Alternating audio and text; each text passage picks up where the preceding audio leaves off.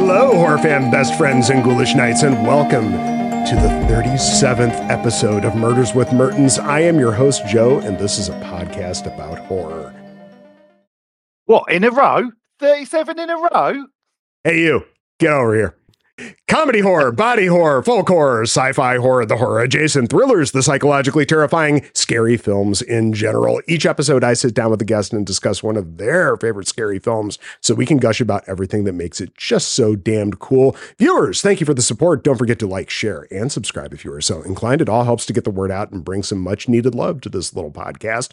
Audio listeners, the show is also available on podcast services around the world like Apple Podcasts and Spotify. So don't forget to leave a rating when you stop by. 5 stars is always appreciated. But enough of all that housekeeping, because today I have the privilege of welcoming back for his third appearance, Mark Freeman. Mark, how the hell are you? I'm not too bad. I'm in holiday mode. Nice. Got the recap juice ready. Cool. Off to New York at the end of the week. Nice. Well, first of all, I knew that I would get a never-ending amount of shit for not having you on episode 37, especially after I backseed episode 37 before the podcast even existed or was named or whatever. That sounds about right.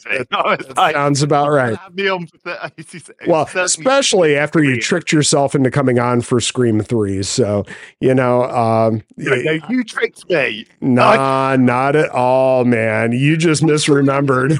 Because I merged like the Jay and Silent Bob Strike Back scenes with the Scream scene. Yeah, so which is easy to do because I was doing that myself before I rewatched that film. It's a good thing that movie is actually kind of, campy fun. So, what was it, 12 seconds or something?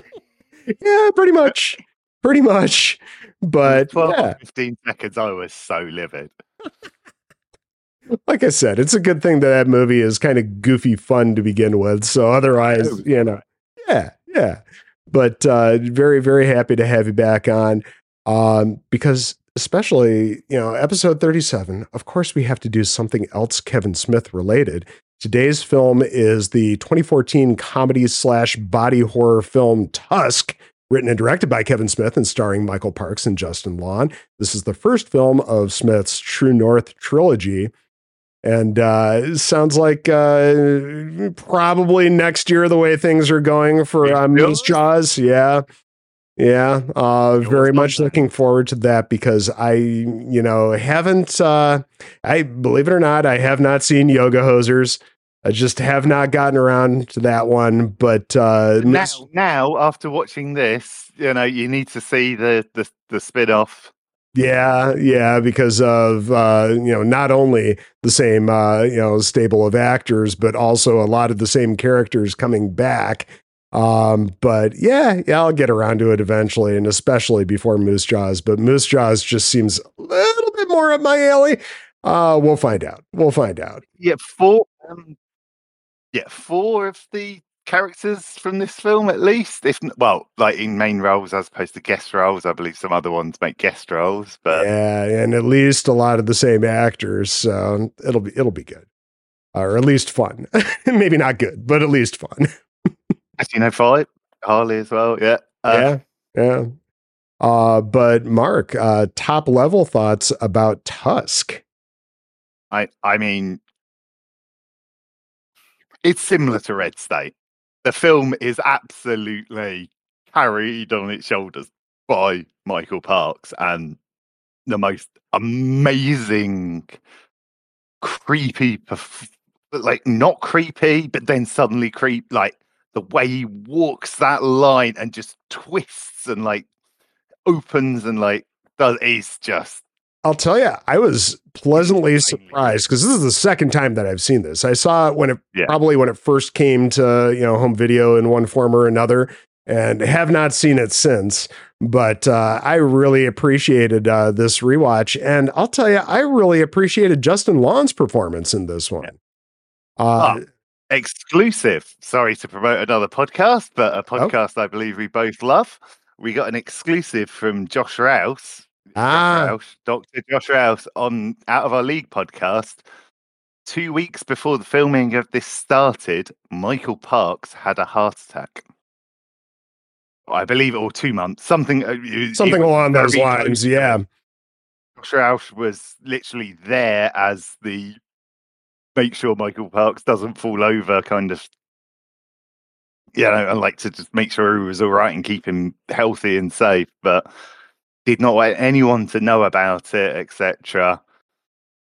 And had some vocal issues, everything, but like you could not tell. I watched this film, you could not tell in the slightest in his performance. And then like he was having trouble walking and stuff, and plays into some of the other stuff in the film. But yeah, it's a good thing he's sitting down for about half of his performance. But when he's doing it, like when he's walking, it's like it's so yeah.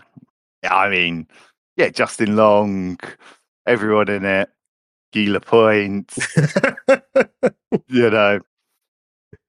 again, I'm going to have to spoil one of the best bits of Yoga Hosers later, but that's all right. That's all right. I just don't know that it will be that spoiled ultimately for me. No, it won't be. Don't worry. But it's probably one of the funniest parts of Yoga Hosers is something to do with Gila Point. And probably what you didn't notice in this film, but that gets very much accentuated in the next film, thanks to him bringing his own makeup artist to do it. Well, Mark, one thing I got to say about this film compared with Red State is just how much of a better looking film this ultimately is. I honestly think that this is so much more to your sensibilities. It's just a better shot film ultimately. But I think Red State is amazingly shot. It's that different kind of, this is shot pure horror. It's got those classic horror sort of amazing shots, like the. I think there's just a very specific look to this film that Red State was fairly kinetic. Kinetic shots, etc. Not to mention the fact that I think Red State just, I don't know, it felt like it was maybe just on the tail end of that. This was shot on digital video type of look from that era. I don't know, but maybe. Yeah. Also, come on. This is fucking a Kevin fucking Smith film. Oh, yeah. Yeah. And I don't think this. Red State, you were like, what the hell? This is a Kevin Smith film. Now you're like. Yeah. And maybe just because this was a nice A24 release, which I do not remember this being. But yeah, it definitely seems to fit that A24 mold just a little bit more. But again, he knows where to get his money from. You know it. But yeah, I appreciated this watch so much more. The people who put money into this film make a lot of money. Again, Kevin Smith, the best investment in films. Yeah. Just because you guaranteed a return. He asked for such a small budget. You don't make masses, you don't make hundreds of millions, but return on investment, fantastic. And pretty much guaranteed. Yeah. Yeah. I really hope A24 do Moose Jaws. Because can you just imagine an A24? Because it'll just go out. People he'll probably remove his name from it. On the first trailer. Just get a A24 Moose Jaws trailer. There'll just be so many people not watching it that don't realise it's a Kevin Smith film and be like, wow, a film about Jaws on land with a moose in Canada. From A24? Yes. Sign me up. Absolutely. And then a film by Kevin Smith. What?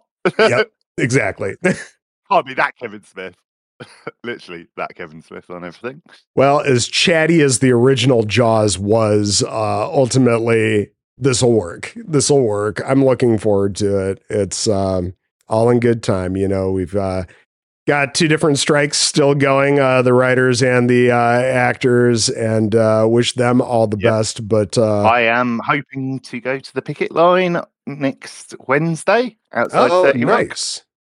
Nice. And, I looked it up. They don't start. They only do Wednesday to Friday in New York. So okay, it's my only opportunity to go. But take him some water or something. Yeah, well, solidarity, brother. That's Yep. I And appreciate the through you gesture. NBC for what you did to all of my favourite shows during the previous writer strike. Yeah, there was that. Chuck definitely suffered a little bit. So did Heroes. It's I might get some poster board and take a Chuck side. there you go. Screw you for what you did to Chuck. Well, just like boy, I can't believe I had never heard the story, but I found a new hate for Bob Iger just because of finding out what he did in the second season of Twin Peaks. He's the one that forced the show to basically reveal Laura Palmer's killer and ruined the second season because there was no point any longer. Oh, damn. Doesn't that first season? Doesn't that suck? I've only watched the first season. Well, ultimately, there's a lot of fun stuff in the second season. It was. So. No. There's a lot of fun still in the second season, but yeah, it just loses its momentum up until like the very end of that season. So it's still worth a watch, but just understand there's going to be a little bit of a lull for a bit. But yeah, this is not a David Lynch podcast. This is a Kevin Smith podcast right now. Mark, what do you say we hop in? Open with seagulls. Yeah.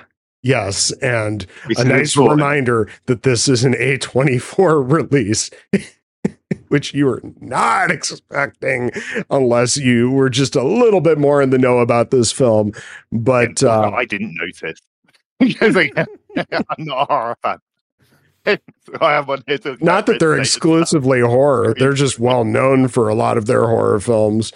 But yeah, we get the typical podcast banter and laughter for seagulls are not part of the podcast.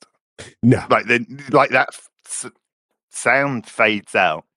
Yep. And you get your typical laughter and cutting up of podcast banter for NotSeeParty.com. That's NOTSEE. Not to, be confused with. Yep. Loads of basically Kevin Smith artwork for Fat Man Beyond, Babylon, and all the rest of it repurposed to be for their we are introduced to our hosts Wallace and Teddy, played by Justin Long and Haley Joel Osment, on actual events. Yes. Yeah, kind of. It is based on actual events in a way, but in a way, bullshit way. Yeah. So yeah, we get these two doing their typical bullshit podcast stuff that we are very, very used to at this point in time. And we shift to sort of an Internet Explorers style segment where they're about to watch a video that someone has submitted to them. And we get one of their t-shirts. Yeah. So you're wearing the same t-shirt as one of the podcast hosts, etc., which is also a rip on the Kevin Smith Sir t-shirt, I believe, for like his podcast network t-shirt. Yep. The same colors. We are introduced to the Kill Bill Kid, which is clearly a riff on the Star Wars Kid. We all remember that one. But yeah, we get this dude in his garage swinging a katana around and ultimately lops his own leg off. And the look on his face, it's just a couple of seconds after it happens when he realizes what he's done and he starts to fall forward. It's just absolutely perfect. I love it. Literally in credits, there was literally a whole company did this video. It was like a whole thing. It was just done so perfect again. Oh, and it looks great. Kevin Smith film, you're like, what? Huh? Like this, what? Again, perfectly done, like perfect internet video, every single thing. And then, like, really realistic, like, for its time and era, like, CGI and all the rest of it. It's not like, doesn't look like it's a prank video from one of their followers that they've done the digital things of. Looks like a real video. Yeah. It's introduced with some, in that point. Yeah. It would be. Yeah, it's introduced with some tests. That it would be submitting them faked videos. Right. It's introduced with a little bit of text in the video that it was found on a laptop that was bought at like a yard sale or something in Winnipeg. Which doesn't make sense Yeah. Unless he was like selling some of his stuff for But no, why would he be wearing one of their t-shirts? If he were, if then he sold, like he would have submitted that video to them. Like if one of us did that, something that ridiculous, we'd be submitting it to Internet I mean, Explorers. we would, but Come on. roughly 10 years ago, I don't know about that. But again, like the podcast clearly was about them watching videos and all the rest of it, because there's the other bit later on about them watching his first stand-up and all the rest of it. So Oh, yeah. it would be like internet. We would be submitting if we did something. Okay, Now, not again, going to chop off our own leg. If we did something of that caliber, we would be submitting that as a fun clip. We'd be paying the $5 to Super Chat or whatever to submit that as a fun clip. And again, we would, but we'll get to a moment a bit later where we realize how messed up and despondent this kid ultimately was about the whole situation. But yeah, again, other things later on about, turn down Oprah Winfrey, like implies very much to what I'm saying, I think. Yes, I don't know. But ultimately, they dog on this poor kid and mention that Wallace is going to be flying to Canada the next day to interview the Kill Bill kid. Basically, that's the whole conceit of this show. He flies and travels out to different areas to interview, goofy, weird, or interesting people. And then he brings the stories back to Teddy, who ultimately does not travel. And the title of the show, The Nazi Party, is because he does not see these people. It's all secondhand information, ultimately. But and a good premise for a podcast of absolutely. Someone goes see something and then comes back to explain it to the other person. Because if both of them went, it wouldn't. Right. Probably wouldn't work as well as a conversation on a podcast. No, not at all. And it does kind of feel like a podcast from 10 years ago, too. It just. Yeah, but I mean, come on. Like, if anyone's going to nail podcasting in a film, it's going to be the podfather himself, Kevin Smith. Yes. Who was doing it before Joe Rogan. Yep. Before, like, he's like one of the first 2 or 3 people doing podcasts, because he went on someone's podcast and went, wait, you can do this? Like, what, you can do this? Like, it doesn't have to go on the radio? People can, like, didn't realize about server farms. That's why, what's it called? The thing, his first sponsor car. But ultimately, yeah, we cut to Wallace the next day. He's in Canada. He's dealing with the border agent. Harley from Epic Meantime. They compare pizza with.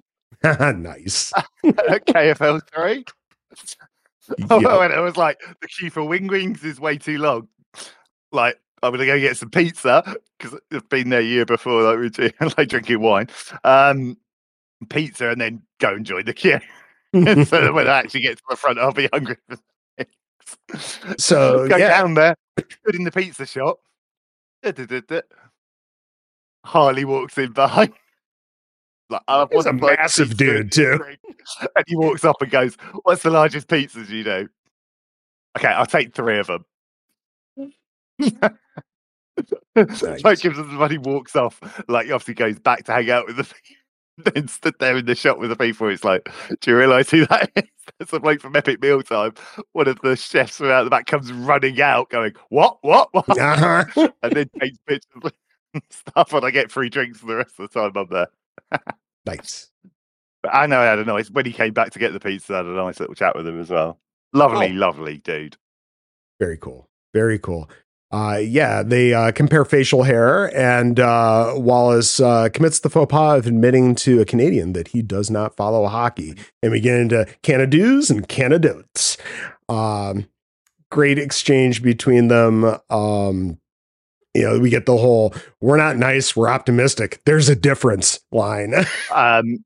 Red, white, but never blue. Yep. They're never noticed it's all over the film. Yeah. T-shirts in the shop, all sorts of things. And this is where Wallace describes the conceit of the podcast too. the border agent, and how he travels to weird or interesting people and brings the story back to his partner, who does not see it because he won't travel. And as soon as Nazi party comes up, don't say Hitler in an airport. Yeah, don't say Hitler in an airport. And so what? But ultimately, yeah, we get to right away Wallace pulling up to the Kill Bill kid's house in his rental car. And do we not? We cut to the. Did he not go to the bar first? Oh, no. No, the bar's afterwards, because he's getting out of the car and he sees he's getting a call from Allie. Yep. Where's the ringtone from? Oh, I don't know what it's from, but ultimately it's one of those Hollywood Babylon ones. Gotcha. No, it's from Hollywood Babylon. It's a Ralph Garman joint of him doing Al Pacino. Al Pacino or one of them like doing that song. But yeah, ultimately it's a call from his girlfriend Allie that he just sends right to voicemail. We're very, very quickly realizing how much of a dick we got at the time is. Good idea. Good idea that the voicemail as opposed to walking up. He didn't realize quite yet what he was getting into when he sent that call to voicemail, because it's afterwards that he walks towards the front porch and sees a wreath there. And he's like, fuck. Flowers. Yeah. And he starts walking around to the side of the house where he finds a bunch of cars and, maybe not but also, when he's seeing the flowers, like, yeah. No, like, well, he at least understands there's been a death. Maybe don't introduce yourself that way. Yeah, because it's not until the not quite 20 mourners there part ways and he sees the wheelchair with the kid's photo and some flowers that he truly understands what has happened. And they. So one of my complaints about this film, like all about this Star Wars kid here, because again, it's kind of funny we're coming to my house to record a podcast with me. I'm probably killing myself the next day. Like again, maybe he had already booked the thing, but I mean, we got to remember they were dogging on him like crazy on the podcast the day before he got there. So in between booking, Kevin's gonna take this shit out. Like, I know Kevin's gonna just be like laying into me for 2 weeks before he shows up here. Absolutely. I mean, we get that part of the joke, but this kid was obviously despondent and ultimately killed himself with the same katana. Which where'd you get that detail from? I thought that was somewhere there, but I didn't get that detail. Regardless, he kills himself, and he basically tells his buddy Teddy about this in a rambling voicemail at the bar that night, where he just a moose on the wall, framed in a very horror way when he opens on the moose and comes out. The moose. This is where we get Wallace just basically being one of the worst Americans you can possibly be in a foreign country. Just wow. It's shocking that he didn't get, into a fight or something at this bar. He's in Canada. How would he? Dude, you've never seen Letterkenny, have you? No, I'm joking. I'm just playing into the. Remember, they're not nice. They're optimistic. There's a difference. That is a really good way of. Oh, absolutely. Talk about Canadians. Again, Kevin Smith has a massive affinity for Canadians and Canadian culture. But he's doing some fetching into this voicemail about how he spent all this money on the ticket and it's a worthless trip unless he can find somebody else to interview. He's not a happy man there. And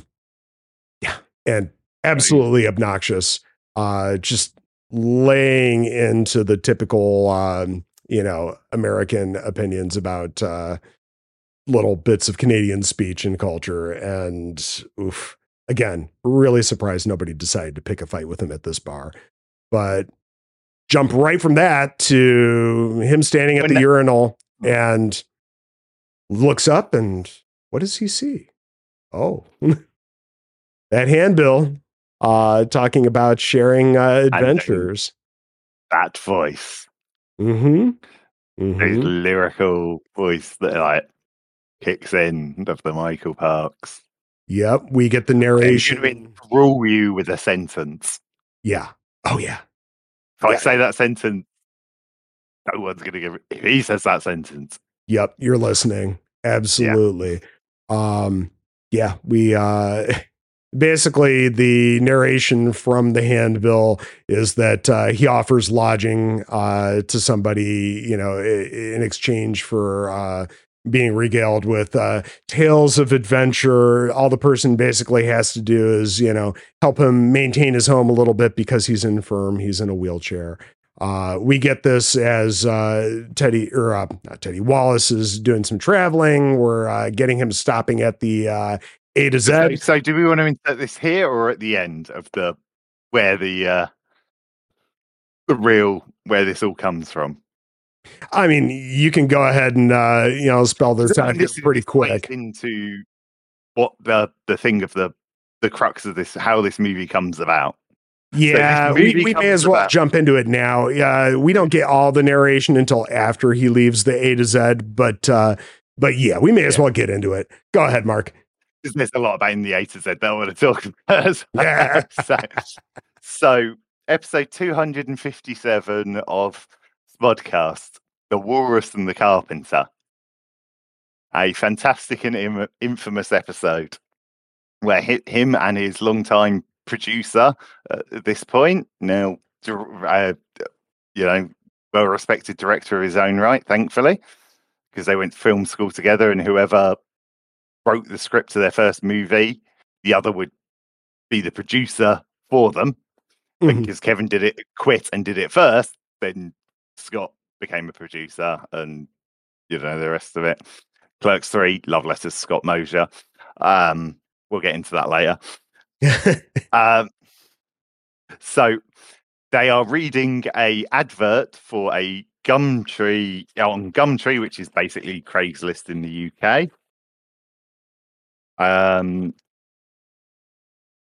And which is for a room to rent in Brighton, which, if you're not within the UK, that is a fairly expensive city to live in. Not as expensive as London, but close. And more a funky London than, close to London and funky, etc. Really up and coming place, etc. Overlooking Queen's Park, which also is like Hyde Park in London or whatever, or Central Park in New York. So a really cool place to live in Brighton for a free room, as long as, once you read you spend 2 hours a day, brackets on average, later revealed on average, dressed up as a walrus, for which you get free run of the house, except for his bedroom and his workshop. He has a fairly impressive, realistic walrus costume that will fit most humans. Kevin makes a joke about not fitting him at the time, would fit him now. So you just have to do that. You're not allowed to speak. You can go online and hear sounds of walruses, but you need to be able to do a fairly realistic walrus thing. And then he's going to hold auditions, and the lucky candidate will get the room. It's also available to couples, but it's implied very much that the man will be the walrus, etc. And yes, so I think it's at this point, Mark, that we need to talk about why you're wearing the shirt that you are and not something else. I did try and Amazon myself an inflatable walrus costume in time for this podcast, but it wasn't going to show up in time, so I opted for the yes, I really need all these walrus. Yup. T-shirt. The walrus costume was not meant to be, and it might be for the best. He spawned them talking about the majority, so much of this film. They literally just sit there and just scope. Oh, we're going to make this horror film, and it's going to be this. A few things that they say. We're not going to cut to the outside because that would be crap. We only want to see in there. Obviously, they had to in order to get the third act tension and all the rest of it. Mhm. But yeah, they just sit there for like an hour doing this. At which point they come up with the hashtag Walrus yes and Walrus no. If you wanted the film, you had to tweet Walrus yes. If you didn't want the film, you had to tweet Walrus no. The fable is that afterwards there was a sea of Walruses yes. There was only one no. Walrus yes is really Walrus no is really Walrus yes. But I believe in the democratic process, so I need to offer a dissenting voice. That's good. So that's wonderful. Kevin Smith got stoned, talked to his mate, and this film exists because of it. And the people that posted that fake Gumtree ad are producers on this and were flown out, etc. To they went into it, and I think they've got some small performances, but I couldn't work out where they were in the film. With like a small cameo. Oh God, it's so perfect, Mark, because the ad absolutely reads like a setup for a horror film. I mean, come on, or a weird sex thing. But ultimately, it was. Yeah, it was. And it was so politely written. Yeah. And he then by the time they were reading it, he then posted this really nice message about, I'm really sorry, but for all of your interest, I haven't been able to reply to all your message because I got so much interest. But just to update you, I found the person to rent the room. I really hope that you find somewhere to live soon. So polite, British polite. Elder gentleman, politeness. Oh, it's so fucked. I love it. Yep. Oh God.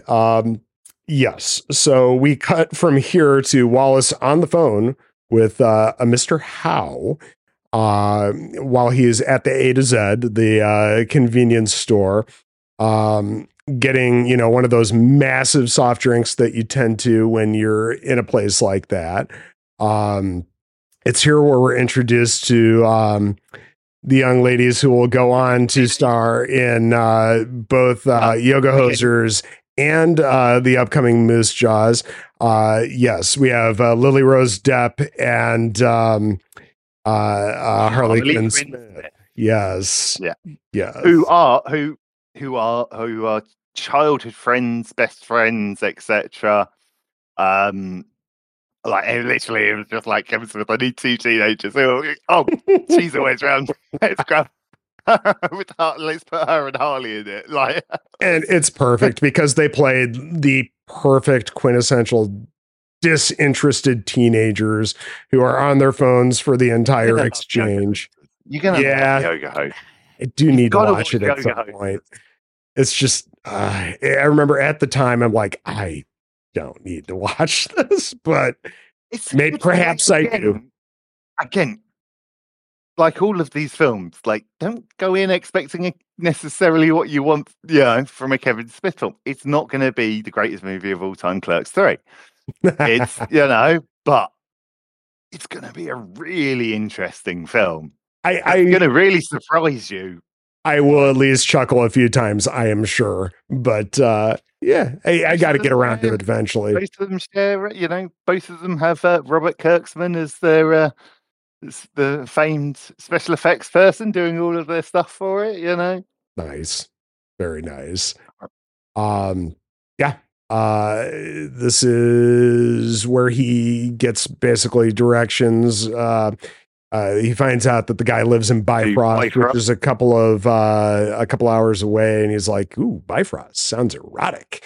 Also, obviously, Marvel reference. Yeah, a little bit there, a little bit. He just continues to be a dick to everybody involved, and I love how the female shop is also in. Yeah. I'm sure that she is. It's one of those things too. This happens multiple times in this film where you get this little exchange, but it's not the full exchange, or it could be that the main exchange is from an unreliable narrator later on. it could easily be either. But yeah, it's a little bit of a briefer version of him interacting with these girls. But he's again the typical American dick abroad. And he drives off, and we get and we get more of Howe's narration from the flyer as he drives, and he makes it to Pippy Hill, Howard Howe's stately manor off in the woods somewhere in Bifrost, Manitoba. Yeah. And it's one of those situations where you can't park super close to the house. He's got all these stairs he's got to climb, and clearly he's freezing and he has to piss like crazy. And he just kind of bursts into the house and calls out hello. No knocking, no ringing a bell, none of that stuff. But of course, he knows he's expected. Somebody opened the gate for him. They meet each other upstairs. Wallace is there in a wheelchair in front of this roaring fire, and he offers him tea, but first he's got to use the head. He's got to piss like a racehorse. He does is offer him tea. Yep. Or the minute he gets the opportunity to, he's offered. Yep. So in the what the Canadians would call the washroom, but it's funny, he refers to it as a water closet instead, which it very much is. It's not a full bath, but yeah, we've got that really creepy toilet paper cozy staring at him as he pees, and just kind of turn that around. Is that a thing over there? It's like an old person thing. You don't see it very often, but it is a thing when you go to your grand or someone, or whatever, auntie, whoever. It's a nice way to have that extra roll somewhere handy without it just being a roll of toilet paper sitting there on the back of the toilet. Yeah. But with the blacked out eyes. Oh, I know, those dead eyes like a doll's. But again, at this point, it doesn't seem like a horror film. Yeah, right? I mean, other than him just hinges, but there isn't other than if you hadn't put A24, if you just had and again, productions, A24 isn't exclusively known for horror films, and they sure as shit weren't back in 2014. Oh, weren't they? Okay. Yeah, I mean, they've definitely become known for sort of like highbrow horror films anymore. Well, high quality indie, with amazing premises and all the rest of it. Films that you need to watch. But roughly 10 years ago, if you're like me, no. Yeah, Mark, stay away from Talk to Me. You are not going to enjoy that film. I loved it, but yeah, sadistic. Oh yeah. But 10 years ago, not so much. And he comes back out, and they kind of, start getting to know each other a little bit. He pours him some tea, which clearly he enjoys right away. Again, the minute he's walking into the room, he's pouring tea for him. Yep. And it's like you get a sense of what's going on, but also not so much. We'll get there. And then he starts giving a podcast of his wet dreams. Yeah.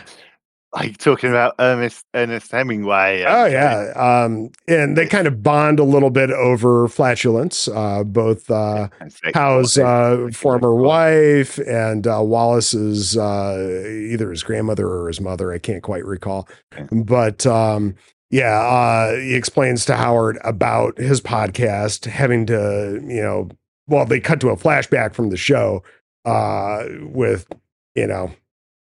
it's gross. Yeah. But you cut back to how you're able to do all this stuff, no repercussions. Okay. And to Wallace explaining what this podcast is and what a podcast is in general to him is like having to explain this stuff to his mother, but And then he mentions about how good the tea is, right? Oh yeah. Was the Over and transition. over, he's very pleased with this tea. He's never quite had tea like And this. then he obviously offers up, well, you have to steep the leaves in brandy before you whatever do it.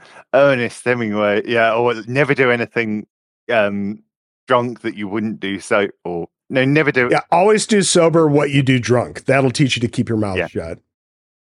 Which is a quote that's attributed to Hemingway, yes. But yeah, he's like, hey, I know that one. That's Hemingway, right? And he's like, yeah, Hemingway said that to me.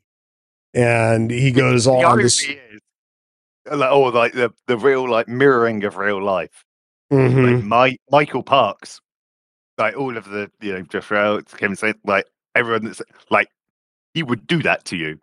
B. Clark Gable said this, like had such a life, and I cannot wait. And I was a bit annoyed that I didn't make it out to New York in January to see the rough cut of Lonesome Highway. Yeah. I can't wait once he finally gets Quentin for it to be released. The story of Michael, like he has such a history. He got blackballed by Hollywood. Then Quentin got him into From Dawn Till Dusk, and then did these last, finally, managed to have this redemption arc with Kevin and all the rest of it. Like, but had that best story. It's like the talking to Jeff. Dude, live the life. Like I said. He just dropped the biggest fucking name imaginable. You just be like, what? Oh yeah, Clark Gable said this to me. Or whoever, like, yeah, Charlton Heston, like, yeah. Oh, taught Johnny Depp to ride a motorcycle on TV. I know, not taught Johnny Cash to ride a motorcycle on the Johnny Cash show, like, because he was a country singer. He was a famous country singer, yeah. So, yeah, the dude is a rich and interesting character for sure. But yeah, he starts to tell him the story of how, Hemingway was on this vessel before D-Day. It was actually Operation Neptune, because he wasn't allowed to be there on the beach because he was considered Operation Neptune was before D-Day, I believe, or something. It was different from D-Day. That it wasn't. He was on basically it was a scouting vessel, and he was not allowed to be there. Well, Hemingway was kind of pissed about this, and so, he, went to go find some solace somewhere. What did he find? But a 16-year-old Howe who was on KP duty peeling potatoes, and he offered him some whiskey, and they shared that bottle, and, good conversation. And ultimately, Wallace looks up and he sees this empty whiskey bottle, and he's like, no, but there's also, before that, there's a moment with like Parks about talking about all of the people that didn't come back. Because the next day it was ultimately the invasion, and they got the reports, and it was rough. It was rough, but he sees the bottle and he's like, hey, to some it's just an empty whiskey bottle, but when you can combine it with the story and the experience, it becomes so much more, right? And he's got all these cool artifacts just everywhere in the room, and this is where Wallace's attention is drawn to something over the fireplace. Ultimately, it is a walrus stick bone. We'll just leave it at that. I didn't know about this. Like most other mammals, other than like the whatever, have thick bones? I guess. But and of course, Wallace is like all about this, because imagine if that breaks, that's gotta be. Oh, Yup. That's sorry for that image. Nope. We're all thinking it, Mark. Don't worry. But and of course Wallace is like extra gross with this thing as he's handling it. That's and then we get the transition where we get the thing to the conversation with his girlfriend. Is that here? Yeah. Not quite yet. We get Howard starting to tell the story of what was it, the SS Anastasia, Oh yes, we start to get the walrus, and we start getting the walrus story. And here's where you start noticing that Wallace is starting to get a little drowsy.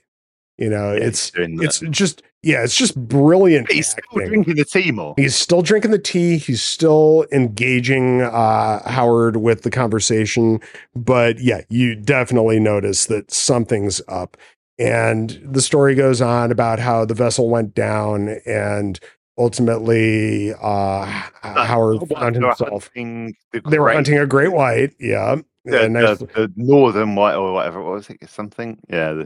Yeah, it was a great white, but it was something to do with the in Russia, the Russian great white or whatever that was like 30 meters long or something. Yeah. Yeah, how it's described is very similar to how the shark is described in Jaws, because obviously they want to have that little connection. I mean, there. Kevin Smith loves to put a Jaws reference in. Just look at You know it.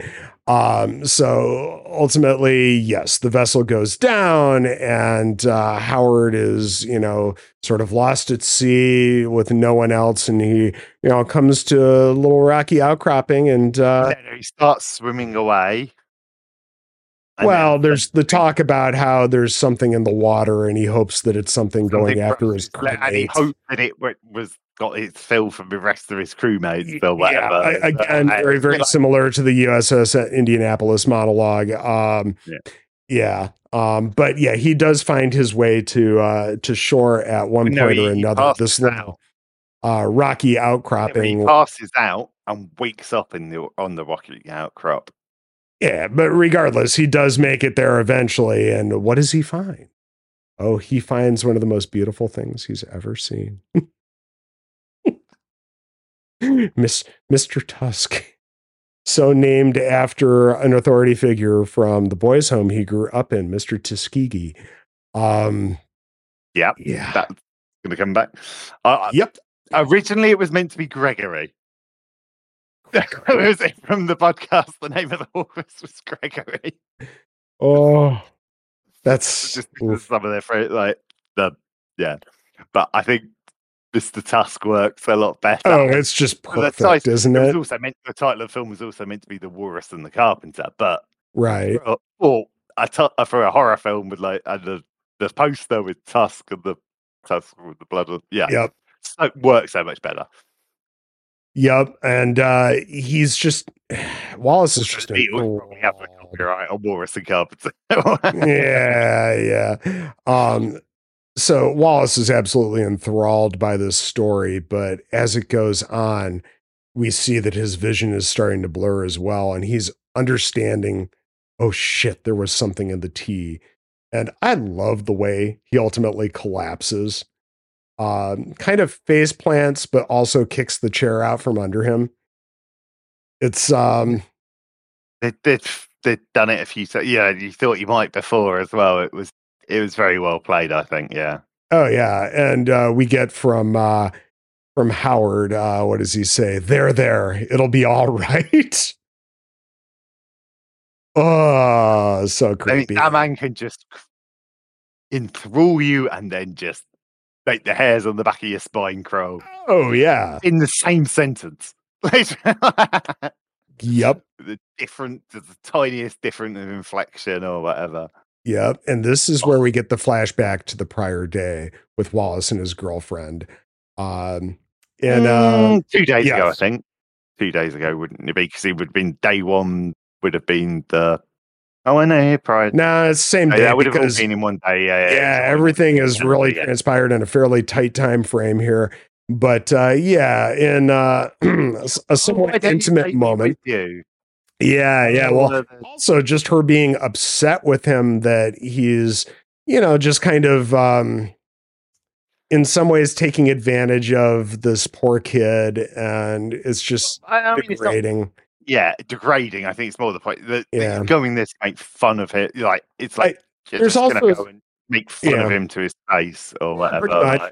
There's also something quite poetic about this edgelord being unhappily edged in this scene. Yes, because she's withholding from him because she's so upset with him about all of this. But yes, he is exploiting this kid, even though he denies it because, he turned down Oprah for me. Yeah. And then we get him just kind of that's the bit which makes, about the timeline that just, and the video, like that extra bit of cherry on the top of he turned down Oprah for me, like. Yeah. But anyway, it's a Kevin Smith film. Let's not pick it apart too much. Yeah. And this is where they kind of go back and forth about old Wallace and new Wallace. And he's just extra gross about new Wallace and, how much money he's made off of new Wallace and, how old Wallace was so pathetic. Still at this point, you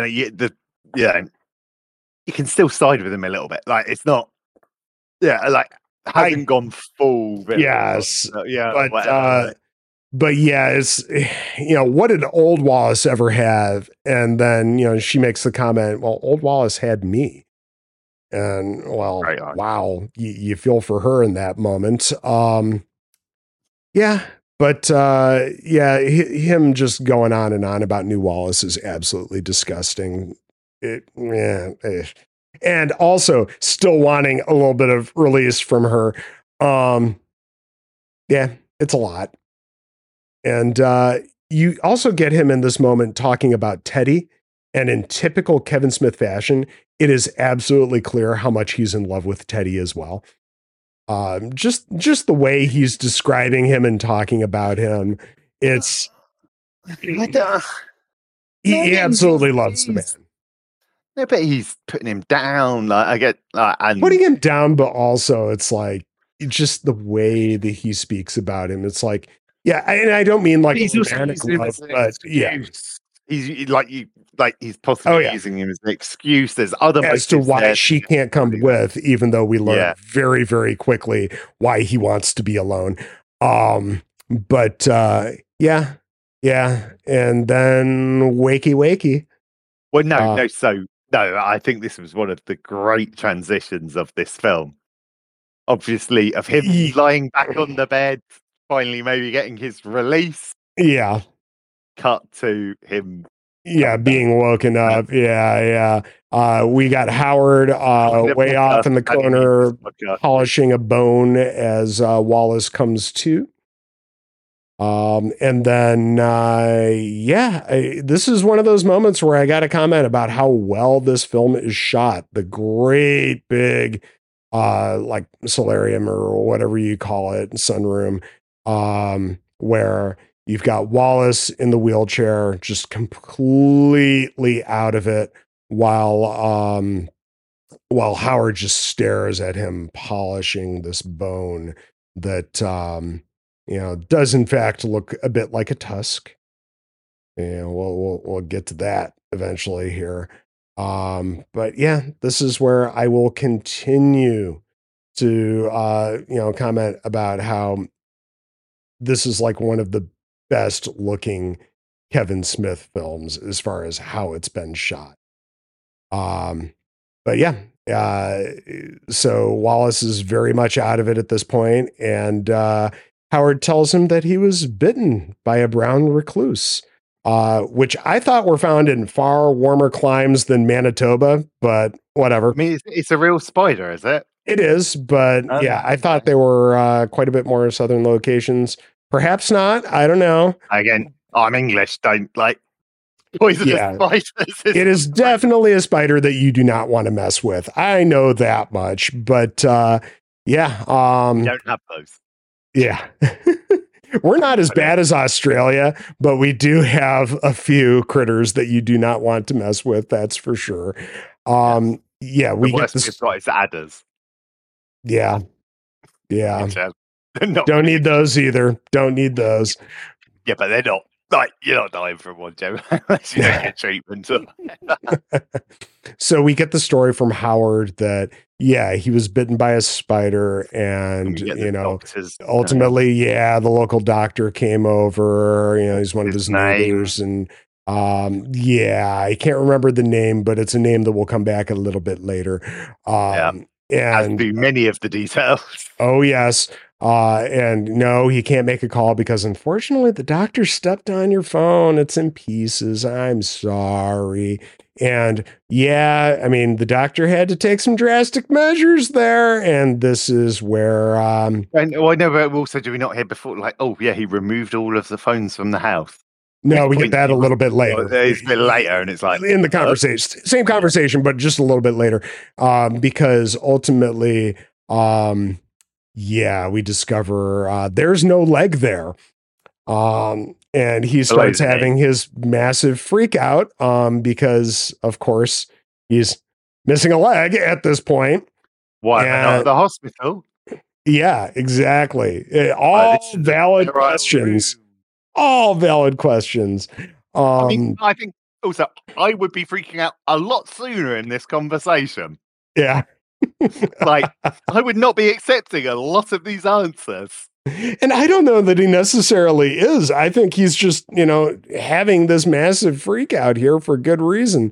But yeah, we get to the point where Howard tries to spin the story of, the doctor didn't want you to be disturbed at all. The hospitals are filthy places. They're filled with germs, and that's why you're here. It's sterile. It's safe.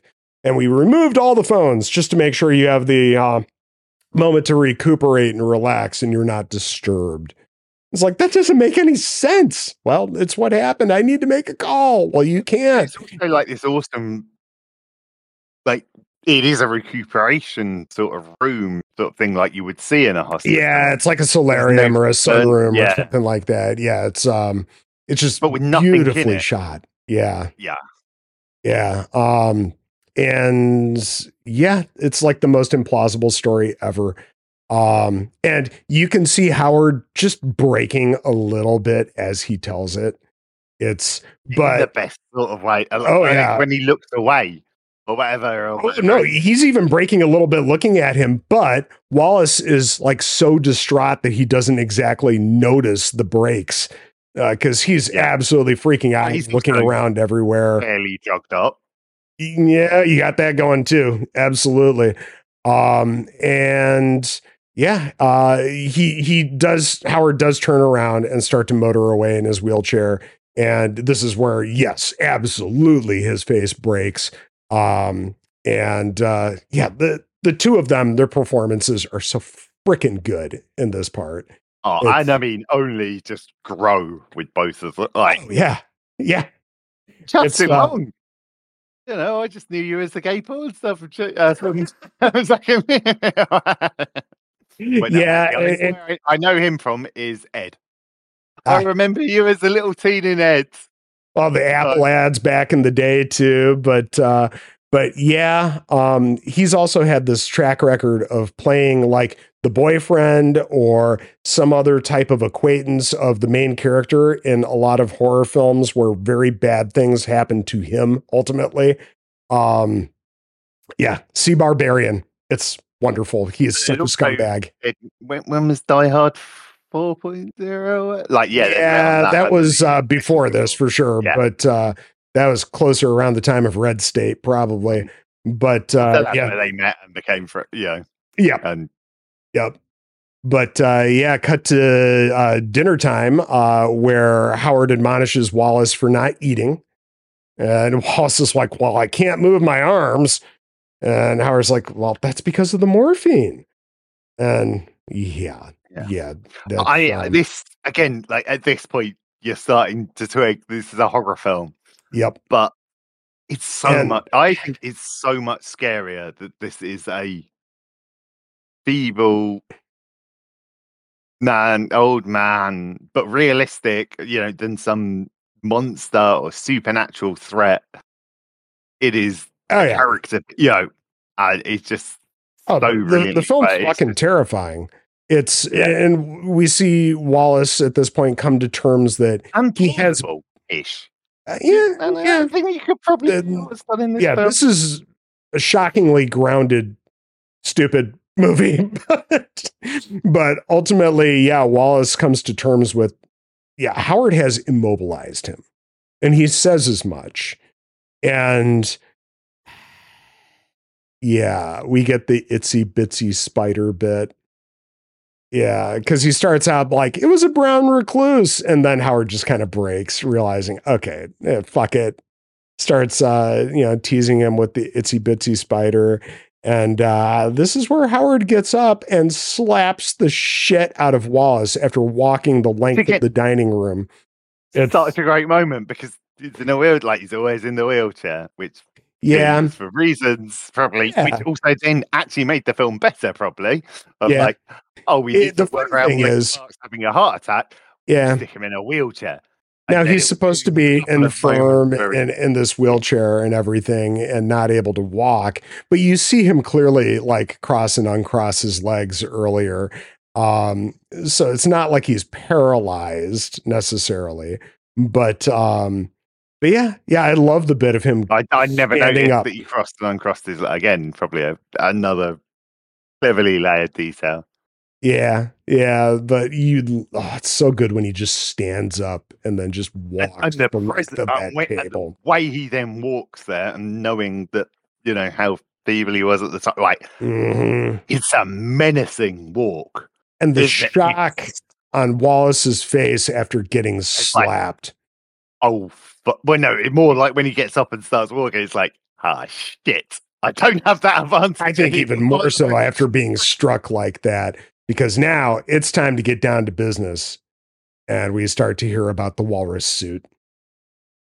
And whilst in the walrus suit, you must be a walrus.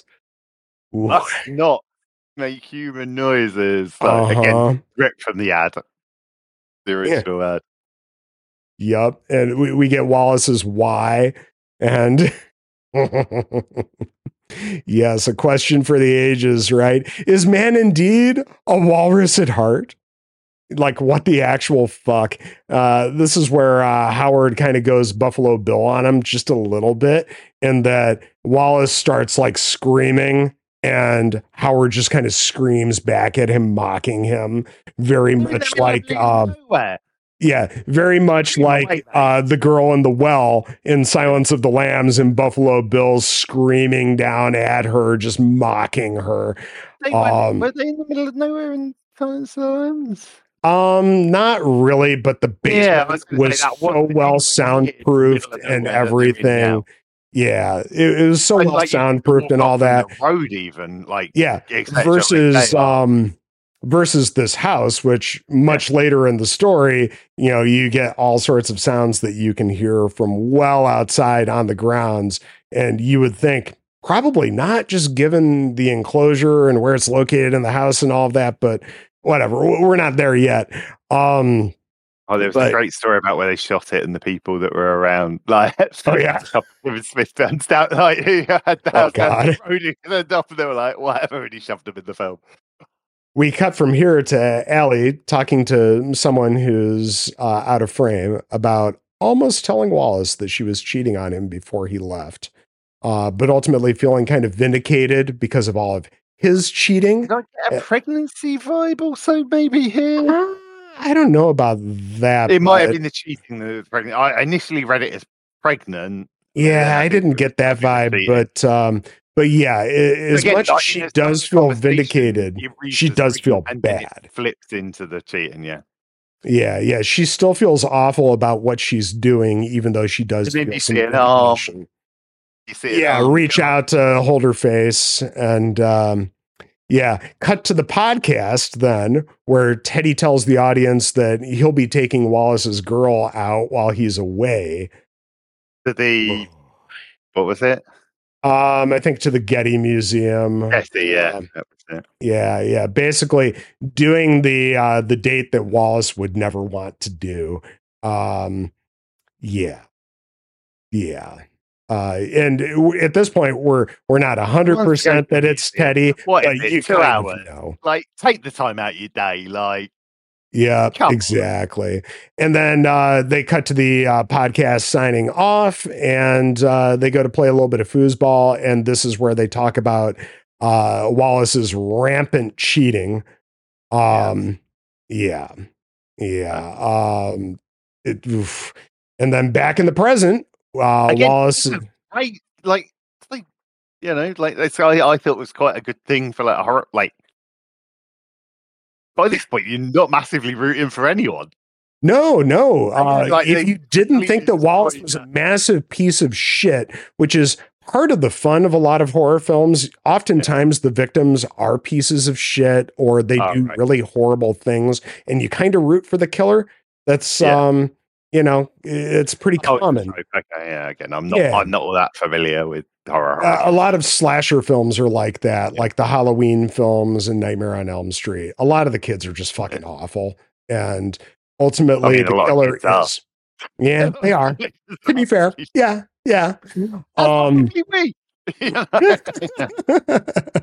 But back in the present, Wallace is awoken by his cell phone with that awful ringtone. And Ralph Garman, no, not to throw any shade at Ralph Garman. No, he's fantastic, but the ringtone is obnoxious.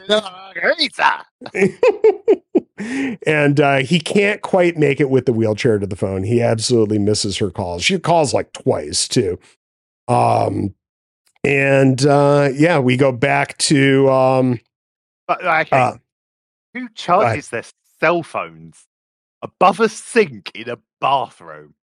Like, that just seems like the most weird place to do that. Like, I don't think I think that's kind of like people that, like, for a minute they're gonna I'm gonna charge my cell phone in another room so that I get a more restful night of sleep. I'm not tempted to use my cell phone and blah blah blah. I know there are actually people like this in the kitchen. Yeah, it's above a sink. I'm just there going like, but it's a perfect setup too for how this plays out, Mark. Because that phone falls, your screen's fucked. Like, that's an expensive. Like, you have a shower. Like, he could go for I don't know. But yeah, we cut back to her on the bed talking to somebody who's unseen.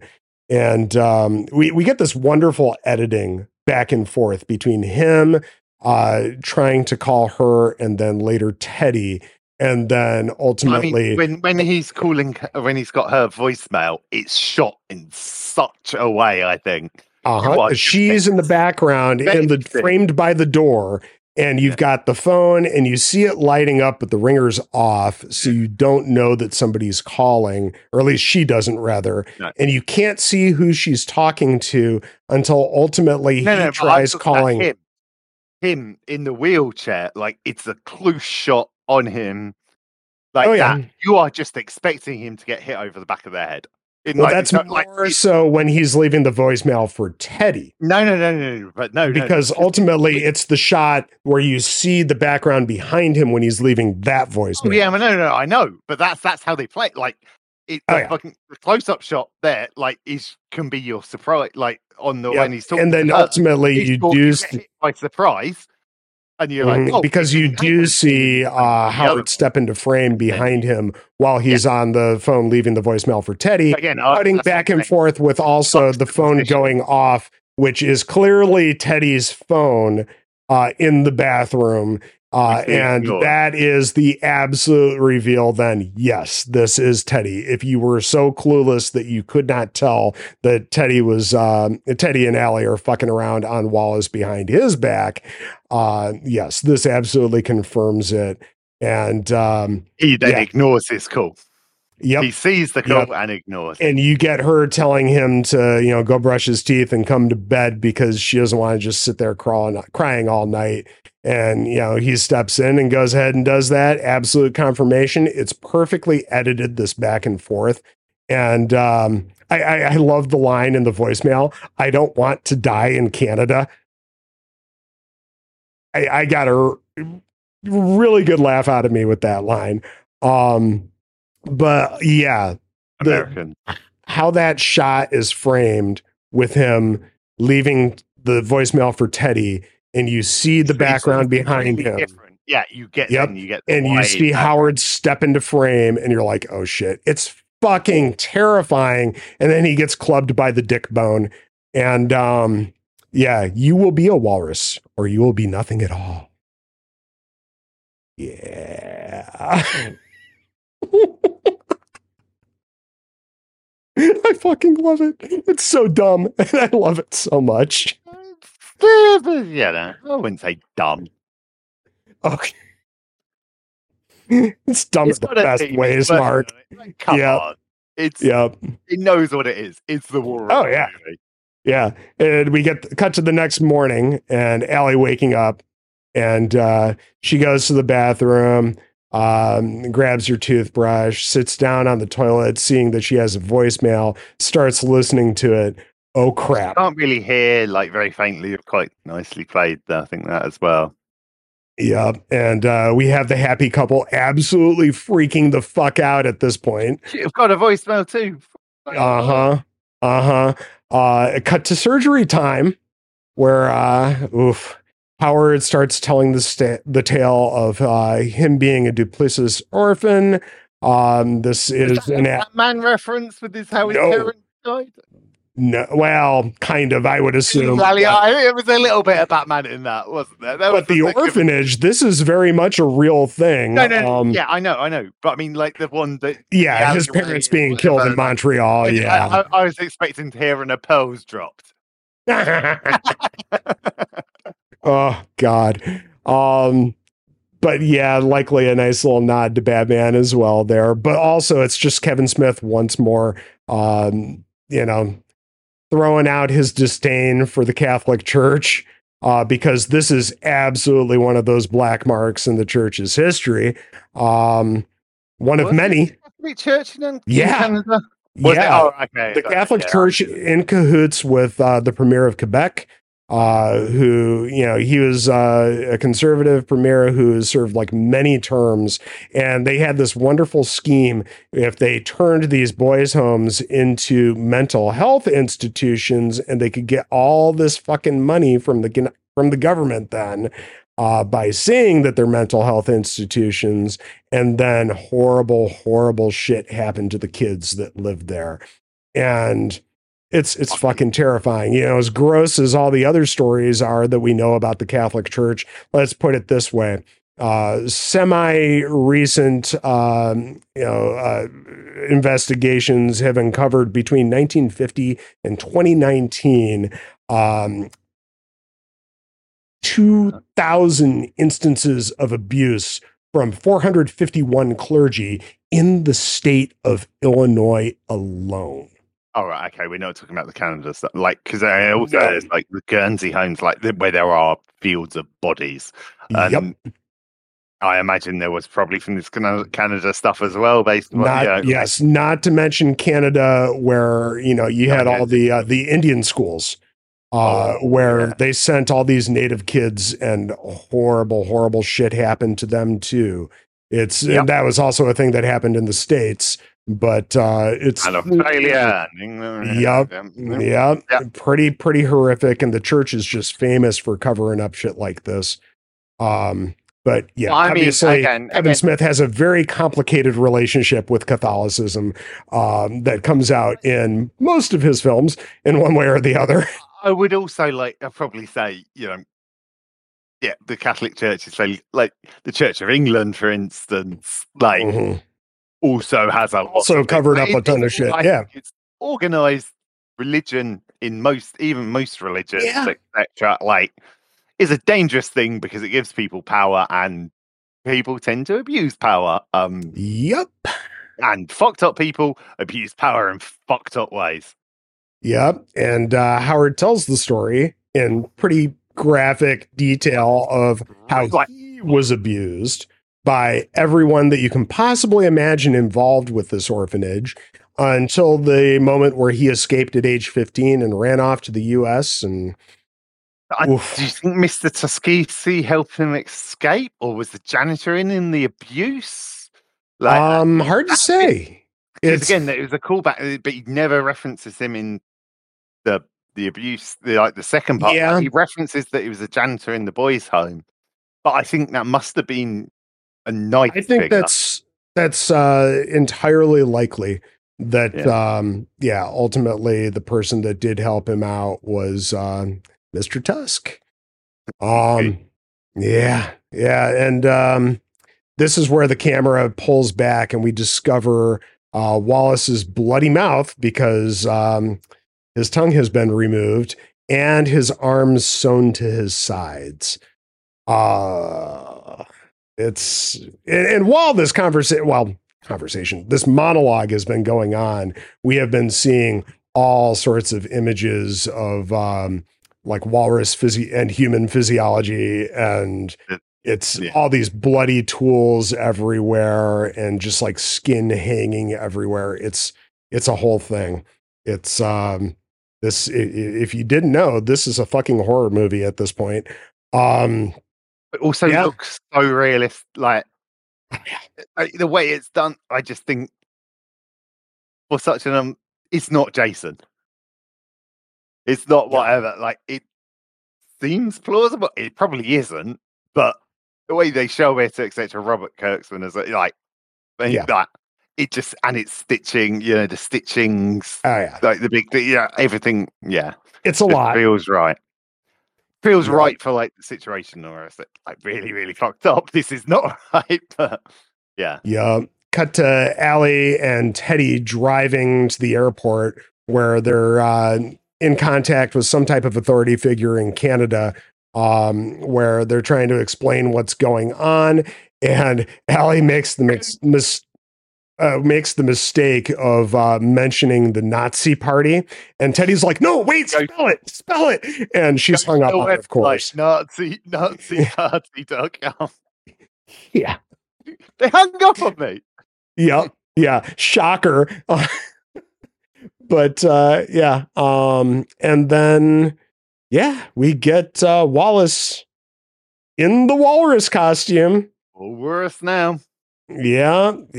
I mean, he's not exactly full walrus, but his body sure as shit is. And he's in his enclosure. He's told by Howard that walruses never cry. With the chain wrapped around his lower extremities. Yes. Yeah. Fin. Yeah. Flipper.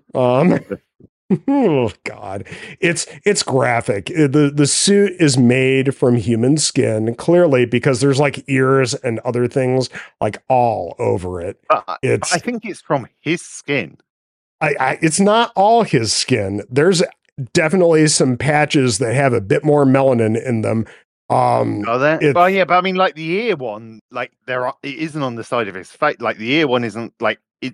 It could be his ears, etc. It could be his, but doing that, there's no way this entire suit is made from his skin alone. There is so much of it. It's a lot. It's pretty clear later on that this has been but then also that doesn't play into your "it's not his skin" theory, because I think quite a bit of it has been saved and maybe that's processed. But we'll get there. Botch jobs. Yeah.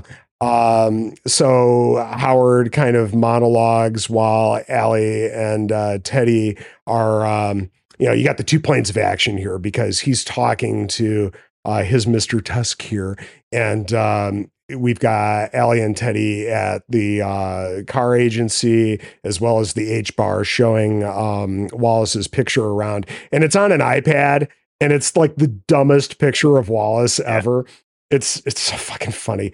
And ultimately, we move on to them at the police station playing the voicemails for Detective Frank Garman. Yep. Ralph Garman. Yeah. He gets dialogue in this film. Yes, it's certainly a step up from Red State. He's moving up in the world. I loved his Red State character. Me too. He was terrifying in Red State. He was menacing. Without saying a word. Oh, I know. It was so good. But I love him as the detective in this because he's Canadian as fuck.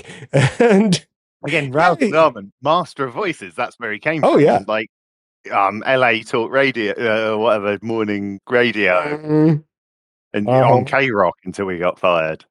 And then all the stuff he did with Kevin Smith.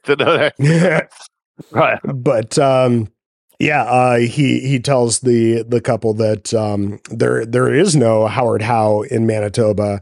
And they're going to file a missing persons report, just like in the States, same process. And then Again, a little bit of a logic problem there, I think. Yeah, because typically somebody's got to be missing for a while. Database that should have come up with the stuff that comes in later. Yeah, exactly. Unless, this is very, very much local police and it's the whole, these jurisdictions don't talk to each other. Bullshit, don't you? Yeah. Oh, yeah.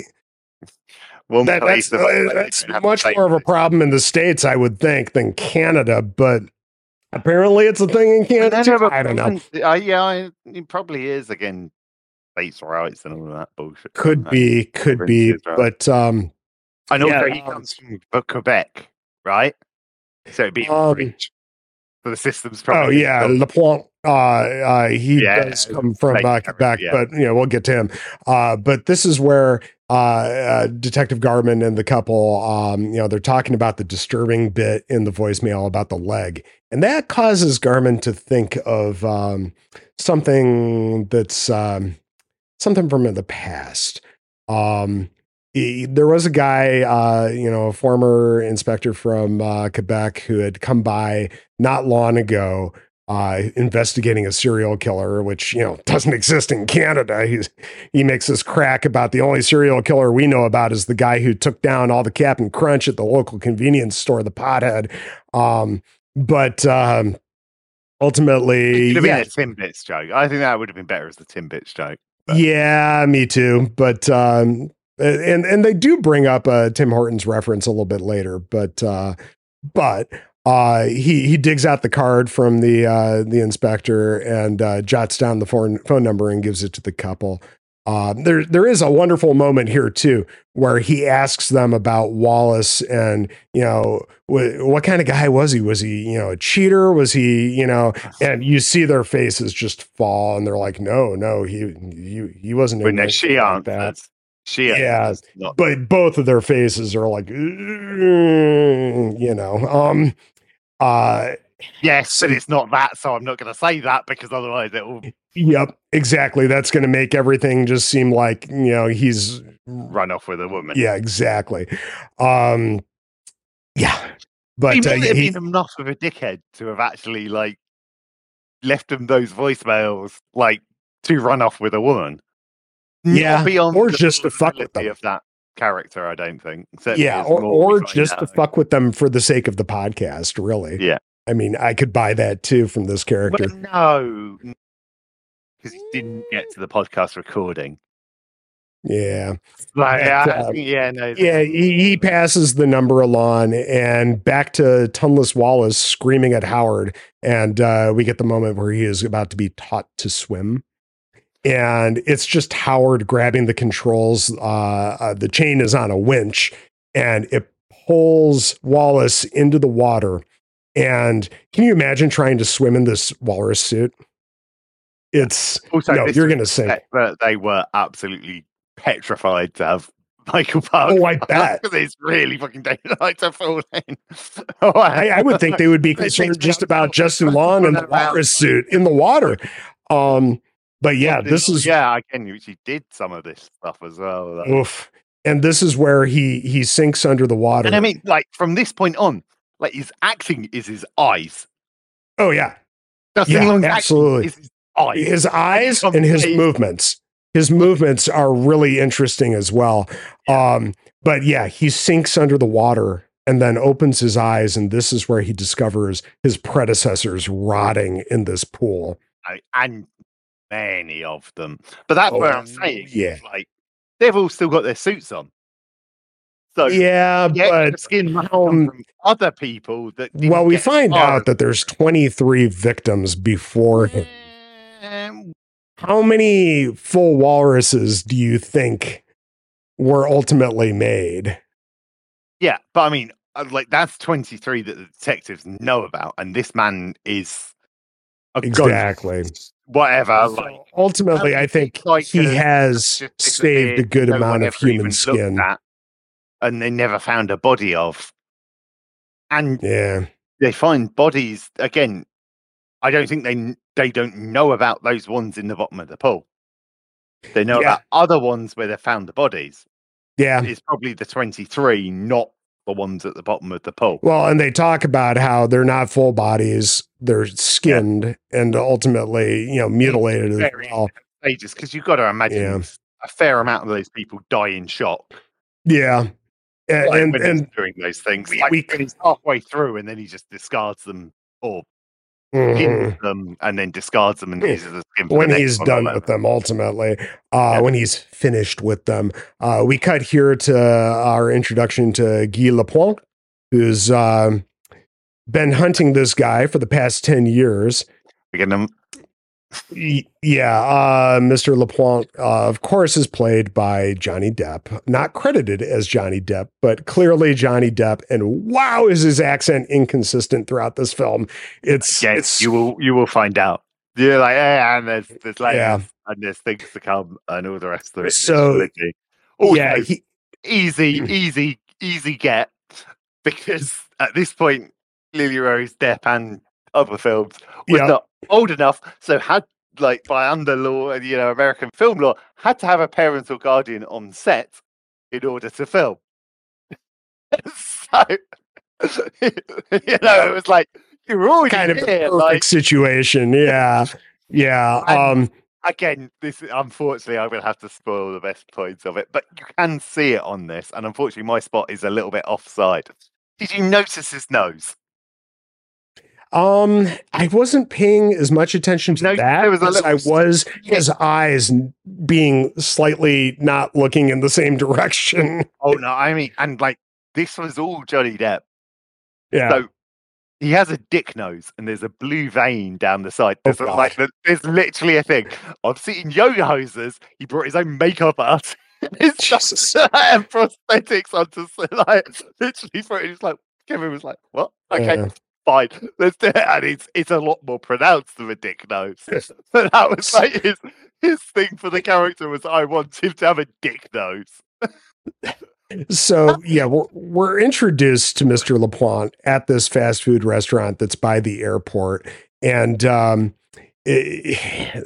trio are sitting there having their conversation, and of course the employee is played by Jennifer Schwalbach Smith, who is playing actually Harley's mum. Yeah, that's funny. It comes up in Yoga Hosers, but it's the same thing. It like all connects together. Like, it's actually playing Harley's mum. Yeah, and as he eats this massive meal of sliders and fries and milkshakes and everything else, he kind of tells the story about how there's 23 victims, how there's probably soon to be a 24th if your Wallace is actually captured by this guy. He talks about how he's already dead. Yeah, how ultimately his buddy's back on the force. They used to call this guy the first wife because because you can't go anywhere. What else? Talk.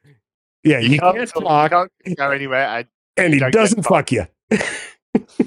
Because plays into this character, and like his backstory and all the rest of it, of like weird. Yeah, obviously there's sexual abuse and that lot as well. But like, to him, he's like, he wouldn't propagate the abuse that he received. Nope. He's applying different abuse in a way or whatever. I also love Lapointe's description of what he's doing to these people, about how he sews their arms to their sides like a crucified T-Rex, and he throws his arms up there. Yep. Again, like the acting, like fucking Johnny Depp is in a fucking Kevin Smith film. Like, that's so weird. And like, was not promoted. Like, I don't think it was in any of the trailers or anything. I don't think so either. I don't remember. Like, it was just like, what the fuck is that Johnny Depp in a Kevin Smith film? Like, again, Johnny Depp, like, at this point as well, was like pirates, not Johnny. Like, was like, what? We weren't quite down on him at this point. Yeah, because it was 10 years ago. But it's at this point where he invites the. Yeah, you don't expect a giant actor, like, suddenly for a giant actor to come out of nowhere. Well, I mean, later films like reboot and all the rest of it, but Yeah. certainly not to this level because we are introduced to our fifth main character Yeah. at this point. So it's at this point in the conversation with the couple where he invites them to lean in, and he has to ask them repeatedly to do so he can tell them the story about how 2 years back he thinks he actually met this guy. And we cut to the flashback where, of course, the little the little byline says 2 years back, and it's in Quebec. And it was about, and he tells you already before you cut to the flashback, the character, which is, I think, I'm fairly sure, is about a hockey player who went missing. Mm-hmm.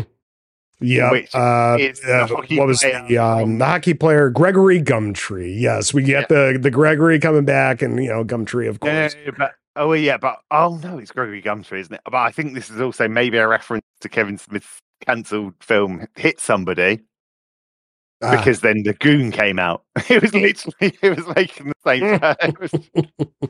And he literally had Sean Scott Williams to play it. So actually, no, but it's Gregory Gumtree. So that's where they're. Yep. So you get this little cabin with clearly Howard sitting on the front porch, and did you notice what was hanging? I wasn't paying attention to that. No, what's hanging up there? Server behind him.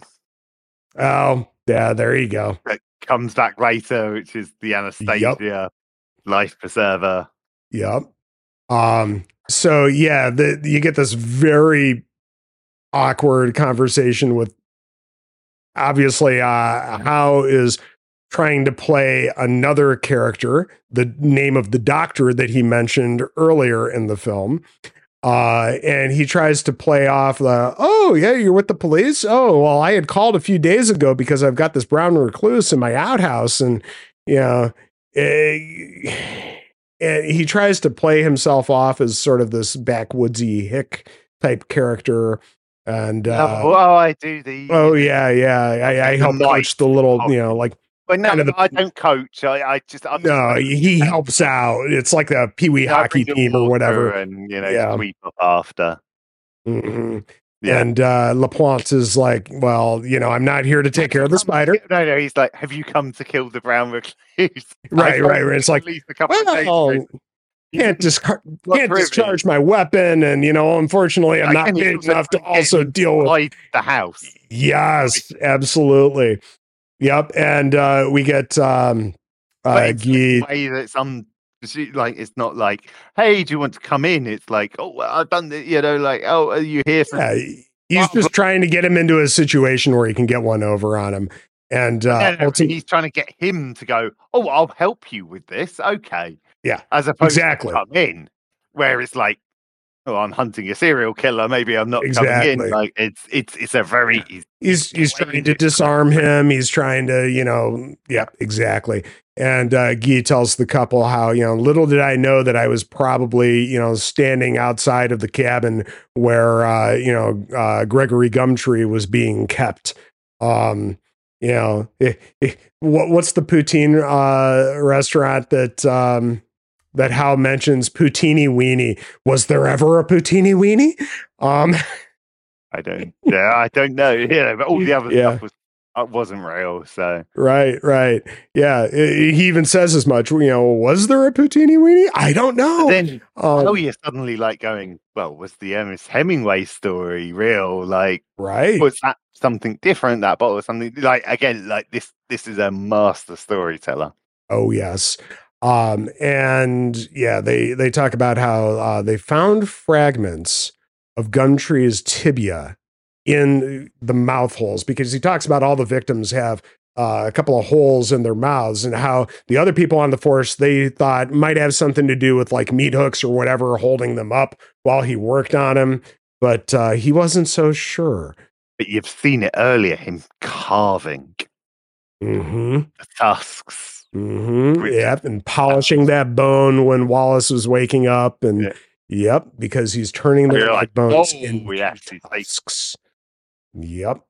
Which again is quite good, because again, rejection of if you're trying to do things to people, the more that you use of their own DNA, like, is less likely to get rejected. And and before he was let go, he went to visit Gumtree's mother.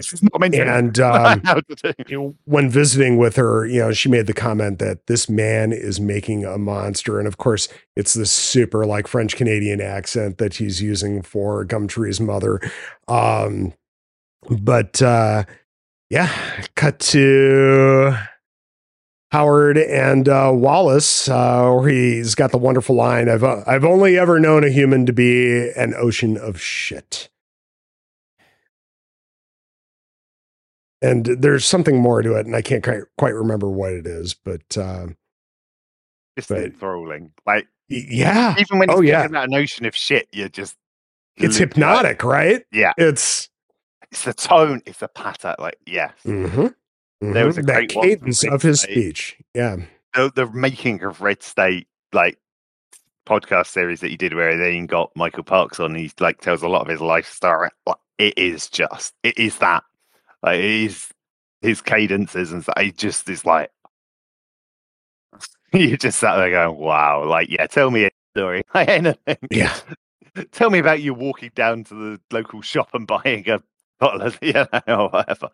So we talk about Justin Long doing so much of his acting with his eyes throughout the rest of this film. Yeah. But this is where his physicality comes through for me, because it's mackerel time. And, bon appetit, Monsieur Tusk. And when he slaps that mackerel down on the rock and Wallace just turns towards it with this big jolt. I mean, how long, like, you haven't seen him be fed in any way, shape, or form. Oh, yeah. Well, they talk about how you must be, very hungry by now. Yeah. And just the way he snaps to the direction of the mackerel is, again, it does it for me as far as his physical acting as the walrus. And oh God, what does Howard say after he steps behind the door and opens up the porthole? Feed. And he finally does. He I don't know how easily you could, without a tongue and with having to kind of work your mouth around these tusks as well, trying to jam part of this mackerel into your face. Can't be easy. It's fairly light. It's not heavy like when you like fish, is it? Like, you could probably suck that up, I suppose. And they separated it. You got your tusks as well, don't you? Like, yeah. Again, it's got to be difficult, but also depends on how hungry you are. You know what I mean? You're going to make that shit happen, right? Yeah. And then this is where we've got Guy Laplante and Allie and Teddy getting into the rental car together. And I love all of his comments about, oh, this is, a really nice. Yeah. Did you prepay for the gas? And yeah. And this is where he's like, ad-lib. Yeah. Yeah. It's part of Kevin actually letting you not follow this script. Yeah. And this is where he asks him, okay, now in order to track him down, I need to know who knows Wallace the best. And now he's like, oh, it's me. And you're a bit like, does she? But yeah. Yeah, exactly. And he's like, okay, well, when people go out on a road trip, people have patterns. There's certain things that people do. This is where we get the Tim Hortons line about, I always get a double with, like 8 sugars and a little splash of milk. And some people, have to get, this and that and whatever. And she has to think for a minute, but she's like, oh, wait a minute. He always has to get one of those cartoonishly over large, soft drinks from a convenience store. Cut to the A to Z. And, yeah. We got Colleen, and they show the photo, and it's like, it's Mr. Mustache. I love this bit too, where Harley Quinn calls for Lily Rose to come on over and take a look, and she's walking so slowly, and she's like, I'm coming. It's just like robotically slow. And yeah, they look at the photo and it's like, yeah, that is Mr. Mustache. And yeah, this is where we're treated to Wallace's horrible interaction with them from a few nights ago. And it's like the overly long version of it where they're mocking him with the little pocket combs, making fun of his mustache. And, you know, he's having more of a conversation with them, how he used the woman who's standing there at the counter as something to put the notepad on to write something. But ultimately, this is where I find this bit more of this is their unreliable narration, in that the line about how, you know, these two wonderful angels and so on and so forth, even though, yeah, they do, you know, bring it across that he was an absolute dick. It's just, there's so much more to it. And there's things like, okay, if he was being an absolute dick, well, sure, it may have been sarcastic. No, he never would have said all of this. And he maybe didn't say all of this. And we cut back to the present day and they're like, do you still have this notepad? And he grabs a pencil and he starts doing the little rub on it to, you know, get what had been written down. And this is where Teddy's like, oh, it's like the Big Lebowski. And LaPlante's like, you know, funnily enough, this is where I learned it. That's, wow, isn't this interesting? It's, and you get the address, but a noticeable lack of dick picture on the pad, like the Big Lebowski. That would have been great if that had been there too. But yeah, I love this a little bit. It's Again, watch Yoga Hosers. It's a great film.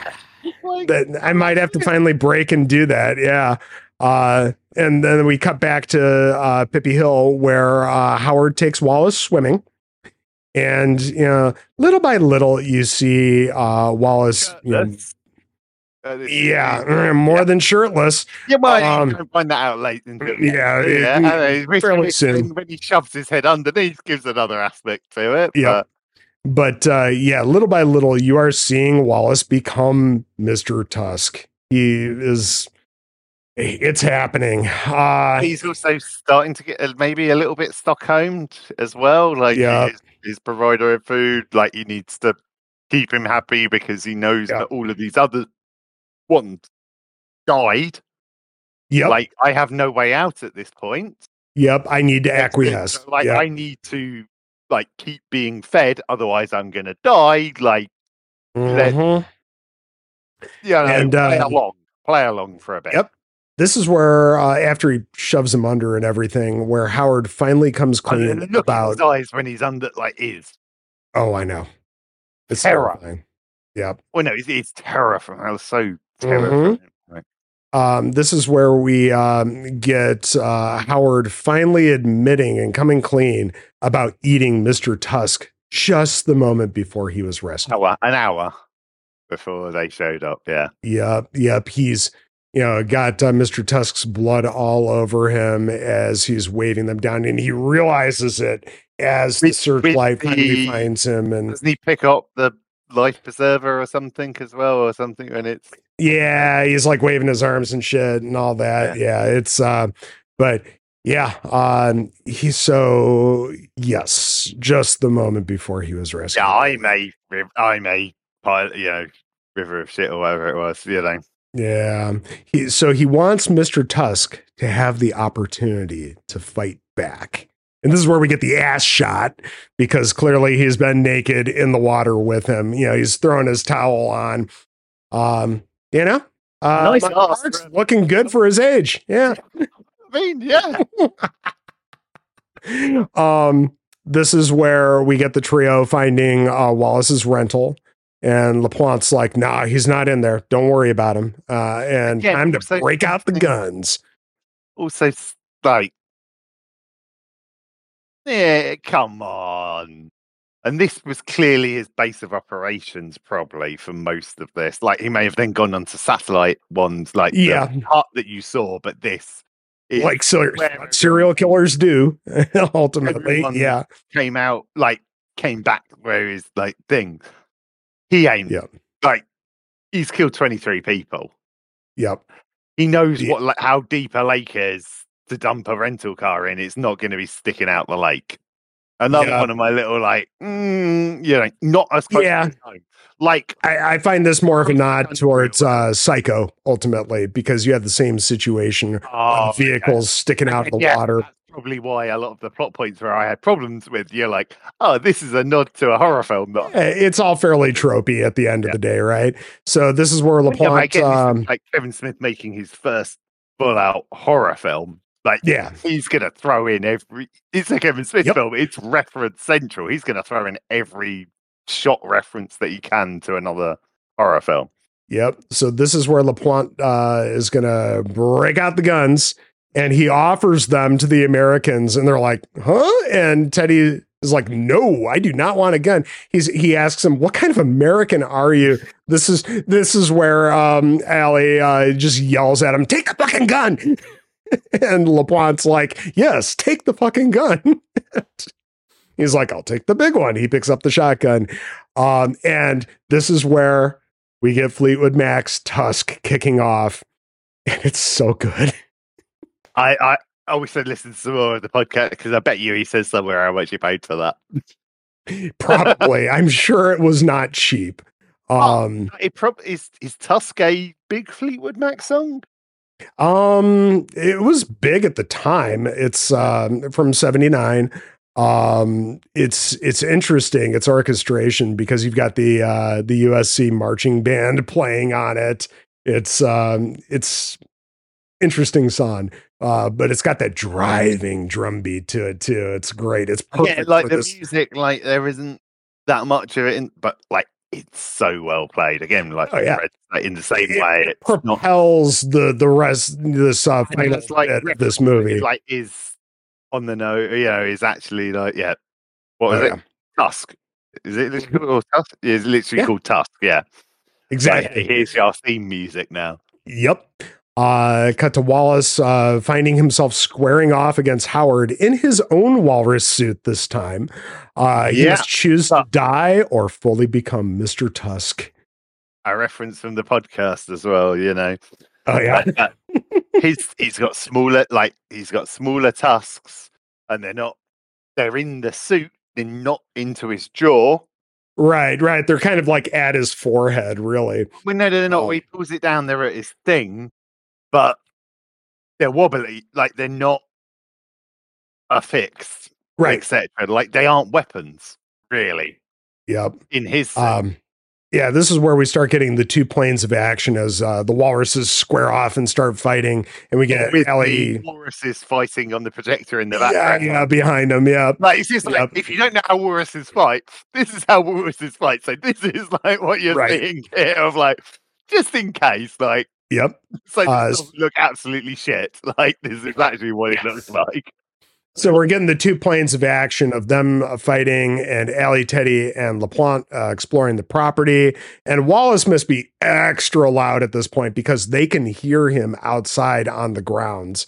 And Allie like calls out for him, and but it is a big that room is just like concrete.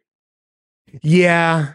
And it's like a concrete domey, like whatever. Like that would be quite a soundproofing thing, I think. No. Like a sound amplifying thing. I don't know because I feel like there's so much concrete that ultimately, it's just not going to get out. But maybe there's like a lot of venting. I don't know. Regardless, we get either you go full walrus or this, Howard says to him and charges him again. And then this is when we get Allie and Teddy finding the operating room, and they see the legs sticking out of the ice bucket. Yeah, it's good. Let's see. Is that another reference?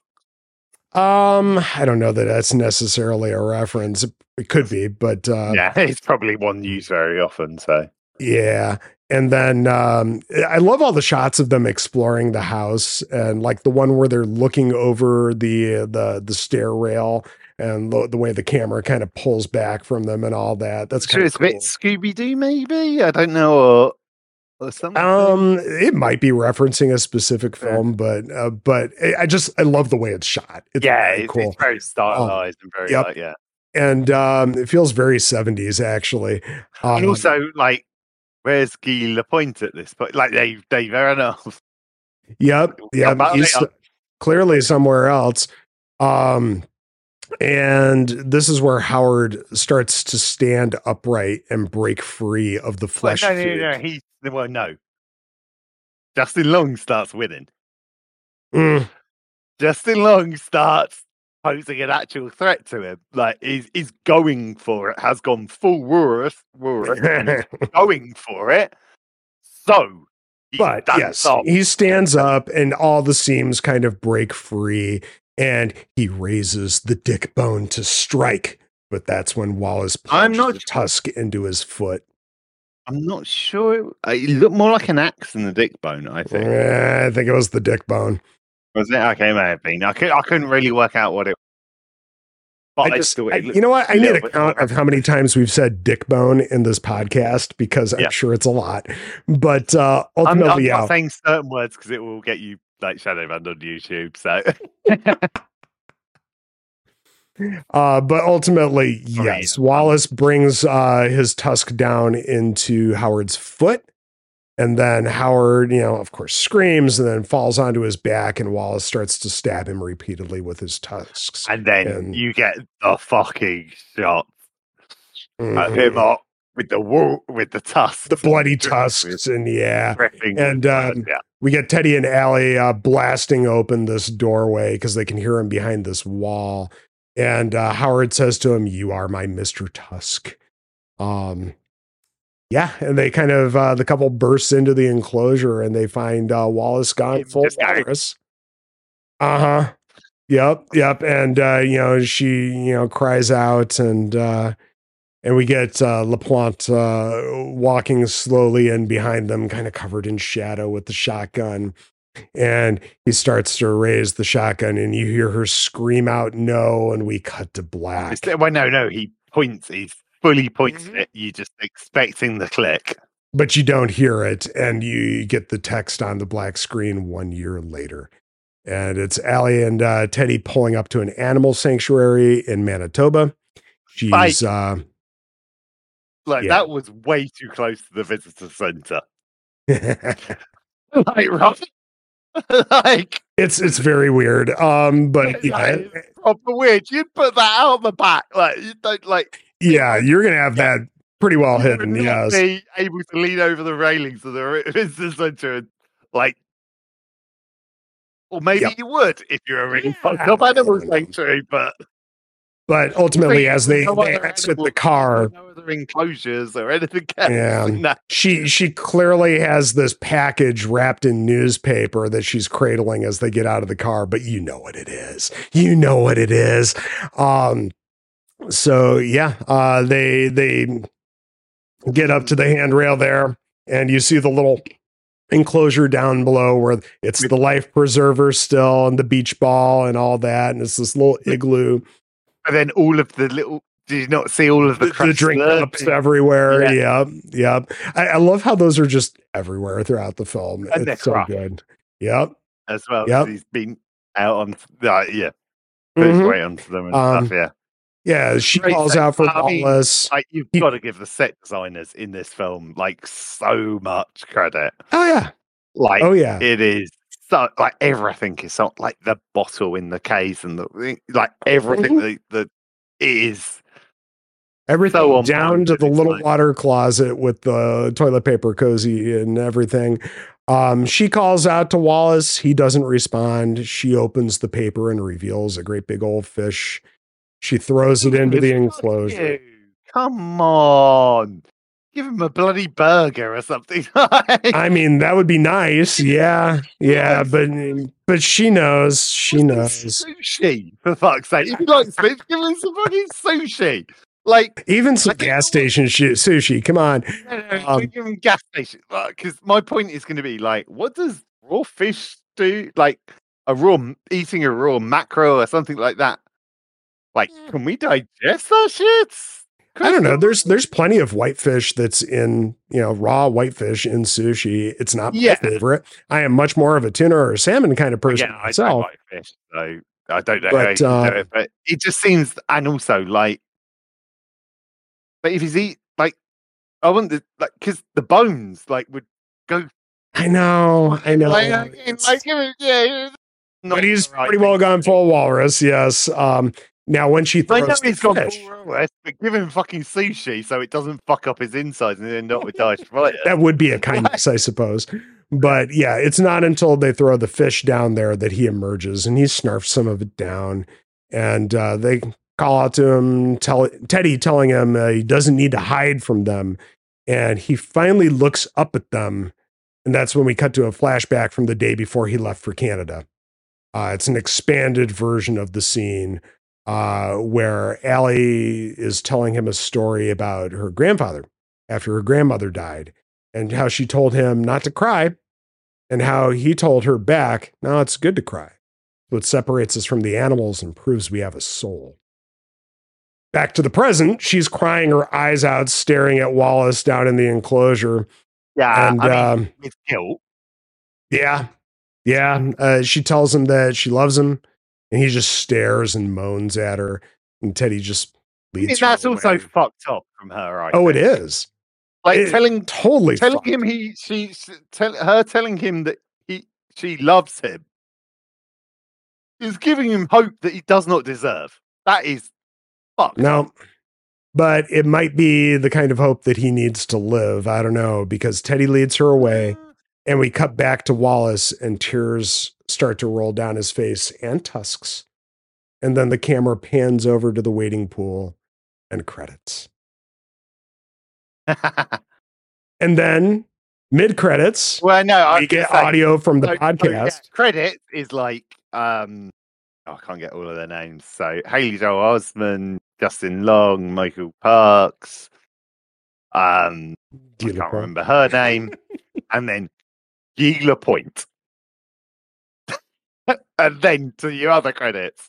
And then when you get to the actors credits, Gila Point. Johnny Depp was literally not credited on this film. It might have been a requirement for Johnny Depp being in this film. I think he's credited. I'm fairly sure he's credited on Yoga Hosers, but again, it's like, my daughter's in it. I'm here anyway. Like, okay, yeah. Can I have a dick nose, please? Okay. Dick nose wasn't good enough. I'm bringing in my makeup artist to the next film, so I can. I'm prosthetic for the next film, so I can have a really big, proper dick nose. I really do appreciate that they bring the original podcast recording into the credits here. Yeah, it's heavy. Yeah, not. I've been listening to it before this. I've got a little bit more, but yeah. I mean, for those of us that, hadn't listened to the podcast before seeing this movie, I think that's fun. Yeah. Unfortunately, it is now behind the paywall at kevinsmithclub.com. Well worth your subscription and all the rest of it. Episode 257, The Walrus and the Carpenter, is a fantastic listen. It lays out so many things about the film. A couple of different things is... don't care about the outside. Don't show it. Well, you need that for your third act tension. So maybe we'll pull back on that one. John Cusack is the lodger. He's done some horror films. The podcast was literally also recorded. Oh, 1 second. Audio listeners, Mark has gone to grab something slightly out of his reach. Yeah, was literally the day he submitted his script for Clerks 3. Right. And thank God they, it was like, and he literally says, throw out the script to Clerks 3. Just submitted it that day. Thankfully, they did, and we got the greatest movie of all time, Clerks 3. Clerks 3 is a very well-made film. Greatest movie of all time. Greatest Yep. movie of all time. If you have any affinity for any of the Askewniverse, you are going to cry your fucking eyes out watching that movie. But I mean, this one's not done yet. Because can I have that as my next horror film? I don't know that counts, Mark. I mean, come on. Ugh, that's stealing shit. Right. Oh, it's a very good movie though. But yes, this film is not quite done yet because we do get a post-credits scene. We have where Guy Lapointe was. Yep, Guy Lapointe with a few digestive issues because he never should have had that final slider. Second slider, yeah. Yeah. At least it wasn't the poutine because that just gives him the horrible shits. So now I can mess up some poutine. That's some good stuff. No, you can't. Why not? Well, not unless you're in Canada, you can't. You can make your own poutine, dude. Okay. Well, mate, you can't get the poutine cheese, right? It's illegal. Cheese curds. Yes, you can buy cheese curds. I knew. I thought it was illegal. No, I've never heard such a thing. But that said, yes, you can buy cheese curds. They're quite prevalent in Wisconsin, actually. Are they the cheese curds? So I think there is a difference. I believe. Whatever. Cheese curds are going to be cheese curds and fries and gravy. Let's do it. But yeah, that's Tusk, man. That's entry one to the Great North trilogy, or whatever, Great White North. Yeah. What is it? True North? True North trilogy, yeah. True North trilogy. There we go. Yeah, I have the worst time remembering that too. But Moose Jaws. Yeah, looking forward to Moose Jaws. Yeah. It's there are some resources that still say 2023. That sure as shit isn't going to happen. No, but he's literally filming. I might get to see some filming of Kevin Smith, maybe, possibly. His cinema. He's filming the 420 movie currently, or will be very, very shortly at his cinema in Red Bank, New Jersey. I'm going to go visit. There you go. Very cool. And a quick stop. It might have been the reason I'm flying to New York. Literally is the reason. And Beef Burger as well in the American. Mark, soak up the experience, please. Yeah. So Mark, that's next year's filming movie, so it'll be 2025. God, it's a shame. I hope it's not that long, but it probably will be. Mark, any final thoughts on Tusk?